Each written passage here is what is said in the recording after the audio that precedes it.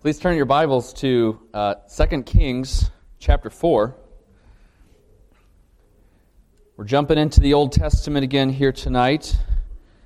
And before we read, I want to give a just quick snapshot of the book of Kings. It's two books in our Bibles. It's really one book in the original. And it's the story of really just how God's kings failed. Failed epically. Failed so bad it all ends in exile. And the people in exile are wondering, how did we get here? What happened? Where did it all go wrong? And 2 Kings is really telling that story. And in the middle of the book, we have two prophets, Elijah and Elisha. And their ministry is to declare God's word, mostly to apostate kings, but also to a remnant people who are still trusting in the Lord in the midst of people who have gone astray and have worshipped false gods or have perverted the worship of the true God. And so the word that comes to us today is the word about Elisha's ministry to this remnant people, and in particular, this family. So, please read with me 2 Kings chapter 4, starting in verse 8, going until verse 37. One day Elisha went to Shunem, where a wealthy woman lived, who urged him to eat some food. So whenever he passed that way, he would turn there to eat food. And she said to her husband, "Behold, now I know that this is a holy man of God, who is continually passing our way. Let us make a small room on the roof with walls, and put there for him a bed, a table, a chair, and a lamp, so that whenever he comes to us, he can go in there." One day he came there, and turned into the chamber, and rested there. And he said to Gehazi, his servant, "Call this Shunammite." When he'd called her, she stood before him. And he said to him, "Say now to her, see, you have taken all this trouble for us. What is to be done for you? Would you have a word spoken on your behalf to the king or to the commander of the army?" She answered, "I dwell among my own people." And he said, "What then is to be done for her?" Gehazi answered, "Well, she has no son, and her husband is old." He said to her, "Call her." And when he had called her, she stood in the doorway. And he said, "At this season, about this time next year, you shall embrace a son." And she said, "No, my lord, O man of God, do not lie to your servant." But the woman conceived, and she bore a son about that time, the following spring, as Elisha had said to her. When the child had grown, he went out one day to his father among the reapers, and he said to his father, "Oh, my head, my head." The father said to his servant, "Carry him to his mother." And when he had lifted him and brought him to his mother, the child sat on her lap till noon, and then he died. And she went up and laid him on the bed of the man of God, and shut the door behind him, and went out. And then she called to her husband and said, "Send me one of the servants and one of the donkeys, that I may quickly go to the man of God and come back again." And he said, "Why will you go to him today? It is neither new moon nor Sabbath." She said, "All is well." Then she saddled the donkey, and she said to her servant, "Urge the animal on, and do not slacken the pace for me unless I tell you." So she set out and came to the man of God at Mount Carmel. When the man of God saw her coming, he said to Gehazi, his servant, "Look, there is the Shunammite.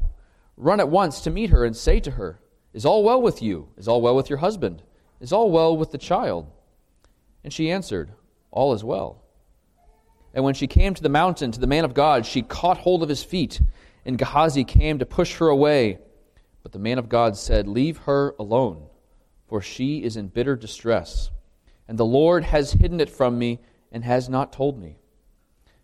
Then she said, 'Did I ask my Lord for a son? Did I not say, do not deceive me?' And he said to Gehazi, 'Tie up your garment and take my staff in your hand and go. If you meet anyone, do not greet him. And if anyone greets you, do not reply. And lay my staff on the face of the child.' Then the mother of the child said, As the Lord lives and as you yourself live, I will not leave you." So he arose and followed her. Gehazi went on ahead and laid the staff on the face of the child, but there was no sound or sign of life. Therefore he returned to meet him and told him, "The child has not awakened." When Elisha came into the house, he saw the child lying dead on his bed. So he went in and shut the door behind the two of them and prayed to the Lord. And then he went up and lay on the child, putting his mouth on his mouth, his eyes on his eyes, and his hands on his hands. And he stretched himself upon him. The flesh of the child became, as he stretched himself upon him, the flesh of the child became warm. Then he got up again, walked once back and forth in the house, and went up and stretched himself upon him. The child sneezed 7 times, and the child opened his eyes. Then he summoned Gehazi and said, "Call the Shunammite." So he called her. And when she came to him, he said, "Pick up your son." She came and fell at his feet, bowing to the ground. Then she picked up her son and went out. The grass withers and the flower fades, but the word of the Lord endures forever. Before we discuss this text, let's pray. Our Father, we want to hear the voice of the Lord Jesus Christ speaking to us this evening. So we pray that he would speak to us clearly and plainly, that your Holy Spirit would fill this place, and that we would see your glory. We pray these things in Christ's name. Amen. One of the great themes in literature, across countries, is grappling with the reality and the tragedy of human suffering, and especially stories where suffering begets even more suffering. It's just a steady cycle of suffering that seems to never get better. I recently read the book Horse and His Boy by C.S. Lewis. Maybe many of you have read it. If you haven't, you should. And that story is really a story of a suffering of a little boy named Shasta. And it starts out bad, and it seems to be continually getting worse. Shasta is a poor boy. He's raised by this mean fisherman who's not his father. This fisherman sells him as a slave. He manages to escape. He gets chased by lions. He gets lost in a big city. He spends a night living in tombs, comforted by just a little cat. Crosses a hot desert, almost dies, and just when you think he's about to find some help with some people who he can be with, he gets lost again. And towards the end of the book, he says, which has really kind of been building the entire story, he says, "I must be the most unfortunate boy that ever lived in the whole world. Everything goes right for everyone except me." And his predicament, it calls out for a response. And C.S. Lewis has built the entire book up to this point. I'll save the response for later. But the text this evening, it also calls out for a response. We have a child who's died, a child of promise who's died. And the main point of this text is what is going to be the response of the man of God to the death of the child whose birth he promised. In the response of Elisha, the man of God, as he's called in the text, he answers this question, as we're going to see, not with a verbal proposition, but instead he simply comes down from the Mount Carmel and he walks into the place where the dead child is, and he uses his own body as a sign and an instrument of healing as he prays to God. And ultimately, we're going to see how Jesus takes up this response to human suffering in his life, death, and resurrection. So ultimately, the purpose of the sermon tonight is for me to try to convince you from this text and the overall story of the gospel that Jesus is God's answer to suffering. Jesus the person, not an idea, not a philosophical proposition, but Jesus, the embodied God-man, who's alive today, is God's response to human suffering. And we'll look at this in 3 headings. First, the man of God's promise leads to grief. Secondly, grief seeks the man of God on the mountain. And our third heading, the man of God comes down. The man of God's promise leads to grief. Our story starts in this village of Shunem, which is in the northern part of Israel. It's in the tribe of Issachar, in their portion in the Promised Land. And really the point of Shunem, it's basically nowhere. It's just obscure village somewhere up in the north, in the middle of, again, northern kingdom. And if you've read 1 Kings up to this point, you'll know the northern kingdom rejected the worship of God in the temple, and they created their own version of Yahweh worship. And so they're an apostate people. So we got really nowhere village. We have a woman and a husband living there who are not named. So we got kind of no one family living in nowhere village in the middle of apostate Israel. And the point here is just, these are just ordinary people living in obscure towns in a nation that's rejected God. And it should resonate with us, because we're Indianapolis, as much as Pastor Ferris loves to champion our proud history. We're just a little group of people, really, in the middle of Indiana, middle of farm town. And so that's the point of the setting here. But this is a woman who fears the Lord. Unlike the kings who have consistently rejected the word of God, she goes to great effort to make a place for God's word. God's man, where he can stay with them and rest and eat. So she carves out her home. She carves out a place in her heart, as it were, for the word of God. She's someone who's doing what you would expect God's kings to do, but are not doing. And she's rewarded for this. The prophet does not fail to notice the devotion that she is showing by opening her home to him and his servant Gehazi. And so he asks, "What do you want?" She says, I live with my people. Everything's basically, life is fine. I don't need anything. But he still gives her a gift, and he promises her a son because she's barren. Now, this is when you hear barren woman in the Old Testament, to the Israelite reader, this is going to trigger all sorts of connections from the Old Testament. All the great stories in redemptive history start with a barren woman. And that's the point here. The writer is putting you on a biblical trajectory. He's expecting you to pull in your biblical imagination from everything that's gone before this and situate this woman on this narrative path.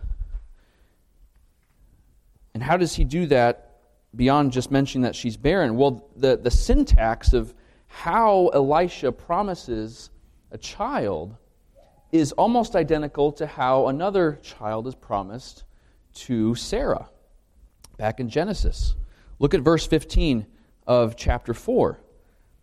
He said, "Call her." And when he had called her, she stood in the doorway. And he said, "At this season, about this time next year, you shall embrace a son." Genesis 18:10 reads, "The Lord said, I will surely return to you about this time next year, and Sarah your wife shall have a son." Very similar, right? And also, where they're standing is very similar too. The Shunammite woman is standing in the doorway as she hears this. Well, where is Sarah standing when she hears this? She's in the tent by the doorway, right? So it's not an accident that this syntax is used.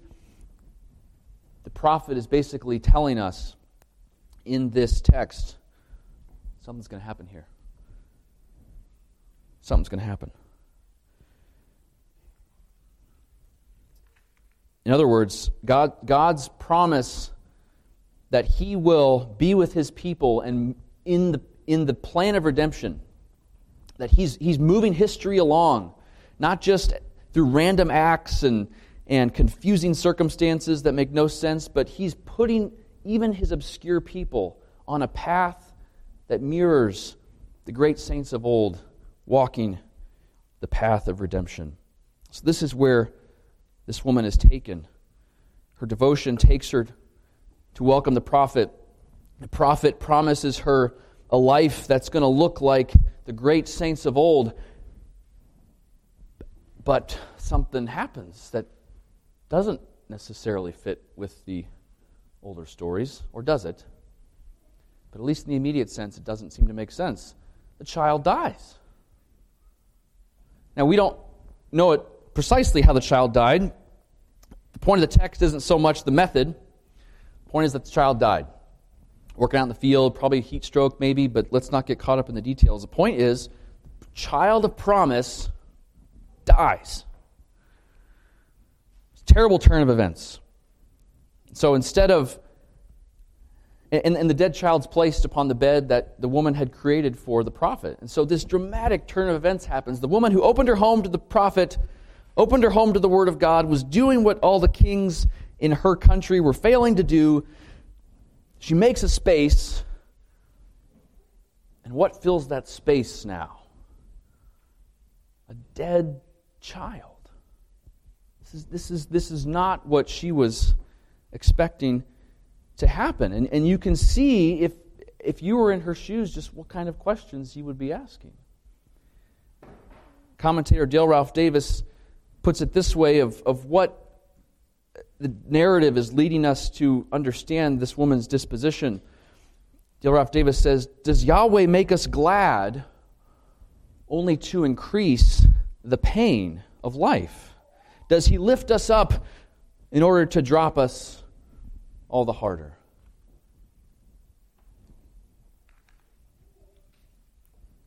What suffering are you experiencing right now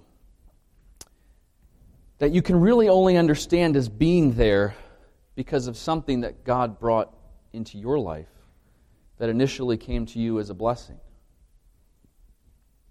That's where the text is drawing us. It could be anything.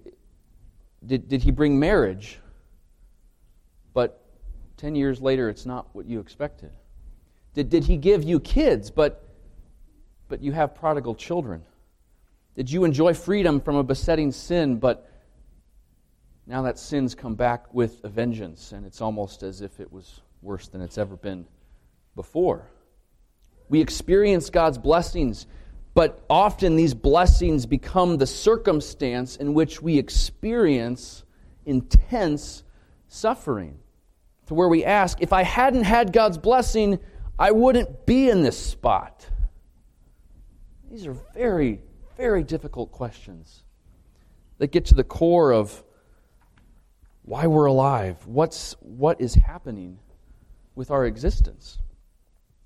And so with this grief, with this perplexity, our second heading for the evening, grief seeks answers on the mountain. Now, again, this woman is showing tremendous faith in what she does next. Because again, up to this point, all the kings in the northern tribes, when they suffered tragedy, they never sought the prophet. The prophets always show up with these northern kings uninvited. Right? They're the ones spoiling the party. Remember Ahab. He's doing his thing, worshiping Baal. And here comes Elijah. He's like, "Who invited you, you troubler of Israel?" Right? That's the attitude of the kings. Not this woman. Not this woman. She saddles her donkey. She's getting ready to go on a journey. She's going to go find the prophet, right? And that's a point of application worth noting, right? Just because you're suffering doesn't mean you write off God's word, right? Just because God came and brought you wonderful things and things are not going as you thought. In fact, they're going worse than you thought. They're terrible. Faith still seeks God, even in the midst of it. Even when we think that God is bringing these griefs into our lives. So she goes and she seeks the man of God on Mount Carmel.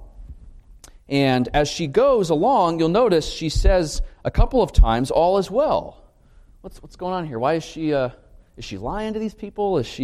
What's happening? Well, she's not lying. She's more just she's saying, I don't owe it to these people to tell them the secrets of my heart right now. I'm going to God with my problems. I just need to get there as fast as I possibly can. So I'm not going to, in one sense, I'm just not going to engage in conversation until I get to where I'm going. It's emphasizing the single-mindedness of her pursuit. And it's also putting her in line with the psalmist in Psalm 62, when he says, verse 1, "For God alone my soul waits in silence. From him comes my salvation. He alone is my rock and my salvation, my fortress." Right? For God I wait in silence. I don't need to trouble myself with explaining myself to every passerby. I'm going to the man of God. So she goes with single-minded purpose to seek answers from the man of God. And where does she find him? And where is she going? She's going up to a mountain. And she's going up to Mount Carmel. So this should, again, the writers of this book are telling us, a writer, I don't mean plural, I didn't study as much the origin of this book. I think some people say Jeremiah wrote it. So when I say writers or writer, I slip of the tongue. Not engaging in textual criticism here. Going up to the mountain, Mount Carmel, two things. It's Mount Carmel, right? Elisha, he's a successor to Elijah. And Elijah, he did a pretty powerful miracle up on Mount Carmel. He challenged the prophets of Baal to a holy duel, as it were, and God answered in a pillar of fire, consuming sacrifices that Elijah had prepared, proving that God alone is God. And so this is the place where we're going back to. This is going to be the place of, in one sense, where God's going to hopefully, from the woman's perspective, act again and provide deliverance. Also, she's going up a mountain, and it has to do with her son. And as we've already read, the author here has put her in the place of Sarah in promising her a child the way that God promised Sarah Isaac. Well, what happened to Isaac? Well, at some point, God told Abraham, sacrifice your son Isaac on a mountain. And so you have this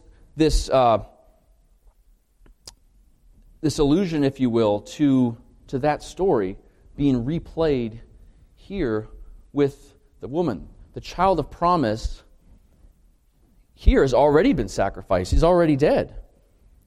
And so I need to go to the mountain of God, where hopefully the way God revealed himself to Abraham, when Abraham offered that sacrifice, maybe he will act similarly with this woman. So all these biblical flashbacks, if you were, should be coming into the mind of the reader as we watch the woman go up the mountain to meet the man of God. And once she gets there, what does she do? She basically lets the prophet have it. She lets him have it. She falls down at his feet, and she says in verse 28, "Did I ask for a son? Did I not say, don't deceive me?" This is just raw questions. There's no holding back. This isn't a polite encounter. She's grabbing his feet, so much so that Gehazi, the servant, is going to push her away because it's startling. This is real grief. And she's really laying it at God's feet. Is this how you feel before God sometimes? Is this the tenacity with which you go to Him with your deepest griefs? God, I didn't ask for this. This wasn't my idea to have a child. I was fine. The prophet brought this into my life. What are you doing? God has this woman in a spot where all she can do is fall on the ground and confront the man of God with her grief. So here's the woman. What's the prophet's reaction? Well, to understand his reaction, we need to see how the narrator describes what happens when he sees her coming. So look at verse 25 with me and pay attention to the word look and see, these visual verbs here. Verse 25, when the man of God, so she set out and came to the man of God at Mount Carmel. When the man of God saw her coming, he said to Gehazi, his servant, "Look, there is the Shunammite." So the prophet sees her. He sees her. But he doesn't see what's going on when he sees her. He doesn't see what's happening. And he makes that very clear. The Lord has hidden this from me. Now, this is even more baffling still. Like, this is the man of God. And you'll read other parts of Kings where you got generals talking about war strategy. And they're like, well, whatever we do, the man of God, he sees what we're doing behind closed doors. So God's going to fight for Israel. I mean, I'm paraphrasing how those verses go, but read the rest of Kings, and it is well known that God gives his vision to the man of God, and even the greatest armies in the world can't defeat it. Well, why isn't he giving a vision to the man of God here? The man of God sees the woman, but he doesn't know what's happening. To really ratchet up this irony here of why the man of God doesn't see what's happening, it's also helpful to look at these verbs look and see and understand how they've been used in redemptive history up to this point. Especially in the book of Genesis, these verbs of see and look and saw, they often mark a turning point in biblical characters' lives, and they prepare the reader to experience something about God's redemptive plans. We first see this in Genesis 1. God saw what he created on day 1, 2, 3, 4, 5, saw that it was good. You see it in other places, like God comes down when people are building the Tower of Babel to see what they're doing. Same thing happens with when the angel of the Lord comes to Abraham to go see what's happening in Sodom. This is God coming down to see what's going on.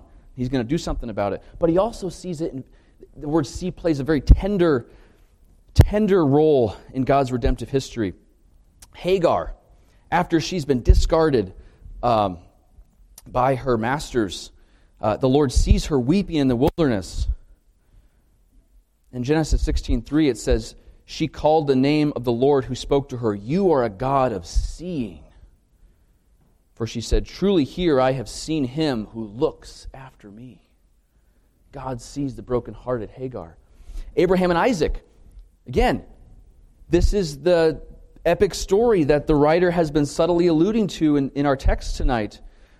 When Abraham offers his son Isaac, and right before he's about to plunge the dagger into his son to commit the sacrifice, God stops him. And as Abraham describes this God who intervened, he describes him as Yahweh Yireh. That's God who sees. Jehovah Jireh, that's how we often say it. And some of your translations will say the Lord who provides. But the word there is see. God saw. And he spared Isaac and he provided a sacrifice. And then the penultimate use of this verb in redemptive history comes Exodus chapter 2, verse 24 through 25. Right before he's about to raise up Moses as the deliverer for God's people, you got this little commentary right before Moses sees the burning bush, and it says, "And God heard their groaning, and God remembered his covenant with Abraham and Isaac and with Jacob, and God saw the people of Israel, and God knew." And so, again, you're an Israelite reader reading this story, and you know that God sees his people. But the man of God, he sees the woman, but he doesn't see what's happening. Verse 27, the man of God said, "Leave her alone, for she is in bitter distress, and the Lord has hidden it from me." And so, again, all the perplexities that have come, here is probably the most disturbing of all. Is God still the God who sees? That's what the narrator's asking here. Does he still see? And what follows is God's response. Before we get there, I want to tell a story because we have to grapple with this question. We can't just come to tragedy and try to make sense of it apart from what's about to follow in this story. And to kind of drive that point home, I want to tell you a story I had with someone, a conversation I had this week with someone. I had a conversation with a friend who was really angry at the reversal of the Roe v. Wade decision. Okay, this person was generally pro-life, but she believes that she was very angry about there not being an exception for rape. That in those circumstances, an abortion should be allowed. And I talked to her more about it, and she told me that the reason she held this position was because a relative of hers, let's call her relative Gina, I'm just making up that name for anonymity purposes. This relative of hers, Gina, was raped as a young girl, became pregnant, and had an abortion. And Gina was between the ages of 12 and 16 when this happened. And my friend told me with tears in her eyes, Gina was in no position to take this child to term. She lived a rough life. It would have been even harder if she had to start being a mom as a teenager. And I'm terrified for my daughter at the thought that she could be raped as a girl and not only suffer the trauma and horror and shame of being raped, but of carrying that man's seed inside of her. Justin, how can any parent tell their little girl that they have to be a mom? How can anyone make a decision under those circumstances? And in that moment, she wasn't asking me for a morally correct answer. We know the morally correct answer in that situation. You intentionally killing an innocent child is not the solution to our tragedies. It's simply not. That is very clear from the Scriptures. But our tragedies don't just need a moral answer. We don't just need the correct answer in our deepest tragedies. We need the law. We need to hear the law. It orients us. But in many cases, the law just confirms how tragic our lives truly are. How deeply people have offended us. How deeply they've sinned against us. The law just makes that even clearer. And so often, as with the case of my friend, her response to this tragedy was, well, let's just make it go away. Let's just push away the tragedy just a little bit. We'll abort the baby. That'll fix it. And that's often what we do when we are confronted and we don't go deep enough. We just want to, let's just make it go away. I just need it to go away. But the problem is your suffering's not going to go away. There are things that are going to happen in your life that are going to knock you on the ground. Your son's been killed in a car wreck. Parent suffered a heart attack. Someone overdosed on drugs. Your wife cheated on you. Your best friend's wife with 5 kids under the age of 10 just died of cancer. What's God's response? What is He doing? In that moment on the mountain when Elisha doesn't see, He stands with all of us. We say, she's in bitter distress and the Lord has hidden it from me. We don't know. And Elisha, his first response, it's not an irrational one. He sends his messenger to lay a staff on the head of the child. And this, again, if you know your biblical history, using the staff of the man of God, it's a pretty good solution. A lot of great miracles happen with the staff of the man of God. Moses raised the staff over the Red Sea to part it. Moses struck the rock to bring water in the wilderness. But the staff is not sufficient in these circumstances. Gehazi returns, having performed the sign, laying it on the child, and he says the child has not awoken. And so the story is building up to this point. Heading number 3, the prophet himself is Yahweh's response. So in this moment of crisis that exposes the limits of human capacity and understanding, even the limits of the prophet himself, God doesn't give a propositional response. The solution is for the man of God himself, in the flesh, to come down from the mountain and get as close as he possibly can to the tragedy. He comes down the mountain and he walks into the child's room. And what happens there? Verse 32. When Elisha came into the house, he saw the child lying dead on his bed. God saw. There it is. God saw. When he came into the room filled with death. And there the prophet symbolically offers his flesh, his breath, his body, laying it upon the child. As one commentator put it, saying, May this boy be as alive as my body. That's the meaning of this act here.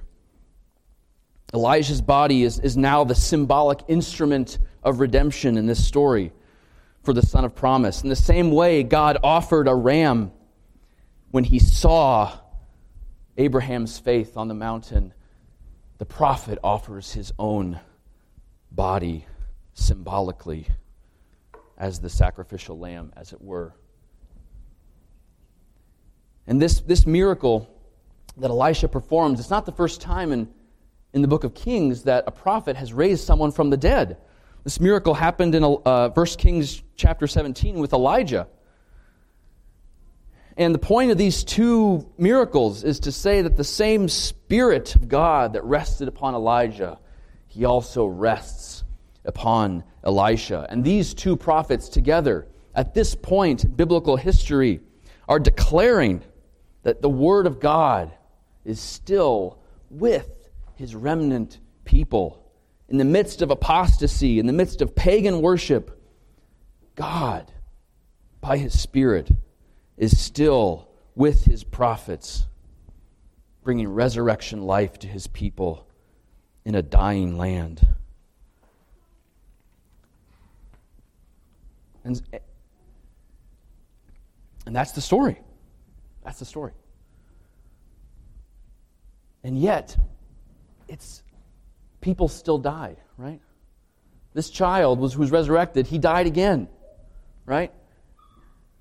And God's people still went to exile.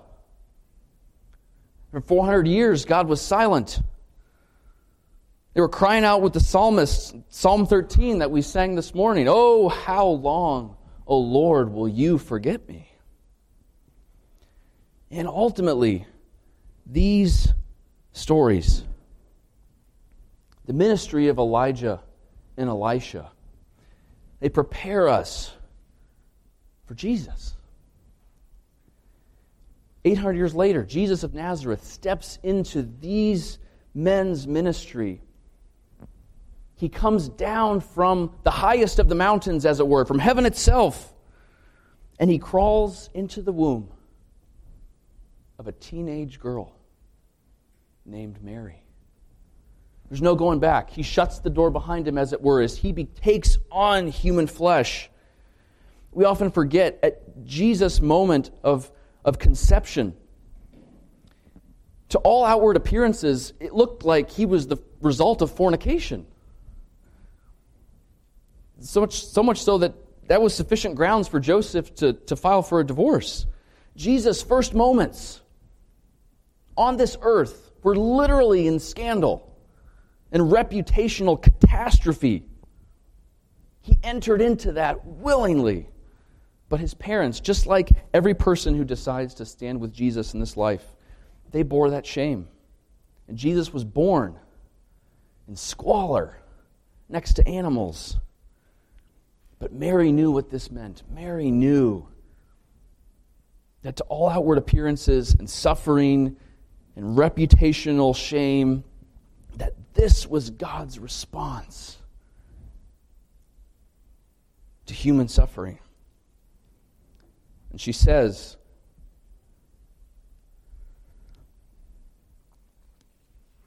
in Luke, My soul magnifies the Lord, and my spirit rejoices in God my Savior. For he has what? He has looked upon the humble estate of his servant. God still sees, and he sends Jesus. The Word became flesh. The Word that was just pictured, a shadow in the man of God who speaks the Word that Elisha and Elijah knew, became flesh. And he walked in northern Israel, not too far from Shunem, performing miracles. And Jesus didn't have to pray to heal people. He just healed them. He just spoke 3 times.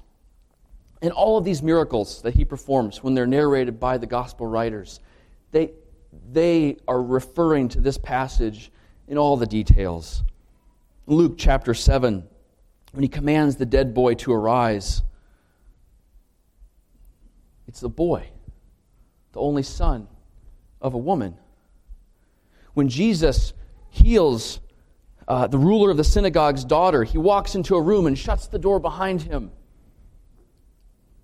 And when he heals the friend of 2 women that he adored, they are clinging to his feet, asking the very same questions that the woman was asking on the mountain.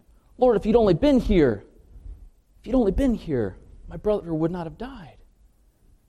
And Jesus, he steps into the shoes of Elisha, weeping at the tomb of Lazarus, as they tell him, come and see our dead friend. He sees, and power flows out of him, bringing resurrection healing. In his life, Jesus declares, by the very fact of being born into this world, by weeping with his people, by staring into the suffering, that he is the God who sees. And he is God's answer to human suffering and death.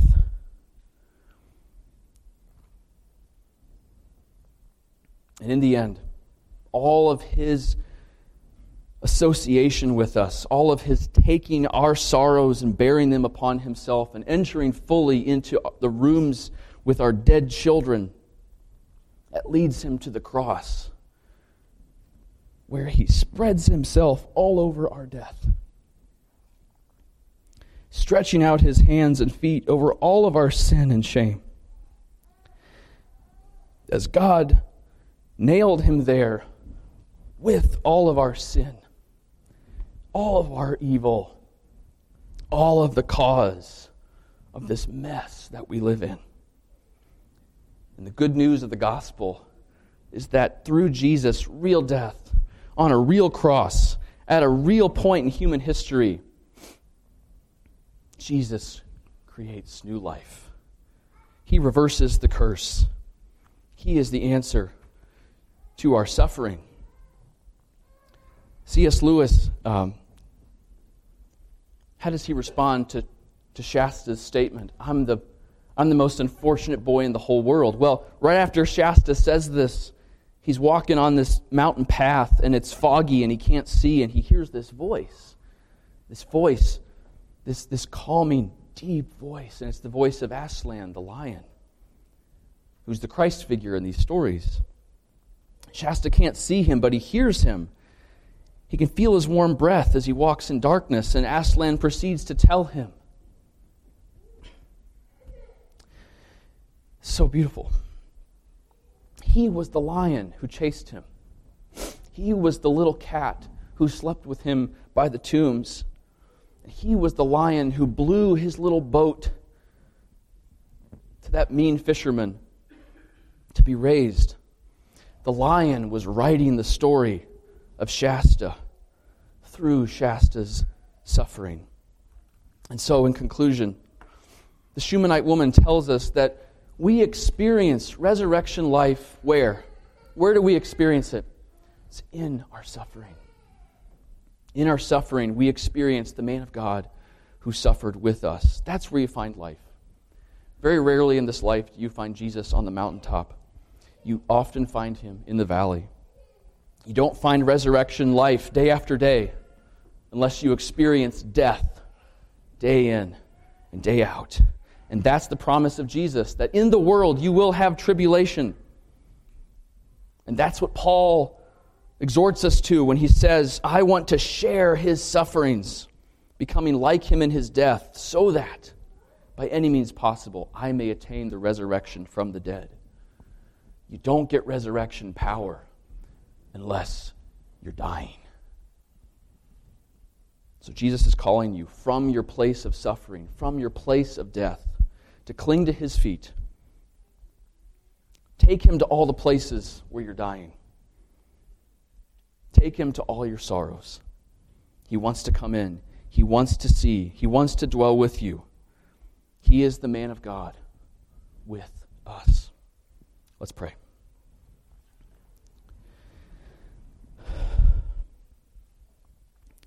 Our Father, we thank you that in the fullness of time, you sent forth your Son, born of woman, born under the law, to redeem those who were under the law, that we might receive the adoption as sons. And so as your children, we cry to you, how long, O Lord? Help us to know the presence of the Lord Jesus in our midst as we suffer day by day, that we might trust in him as the final word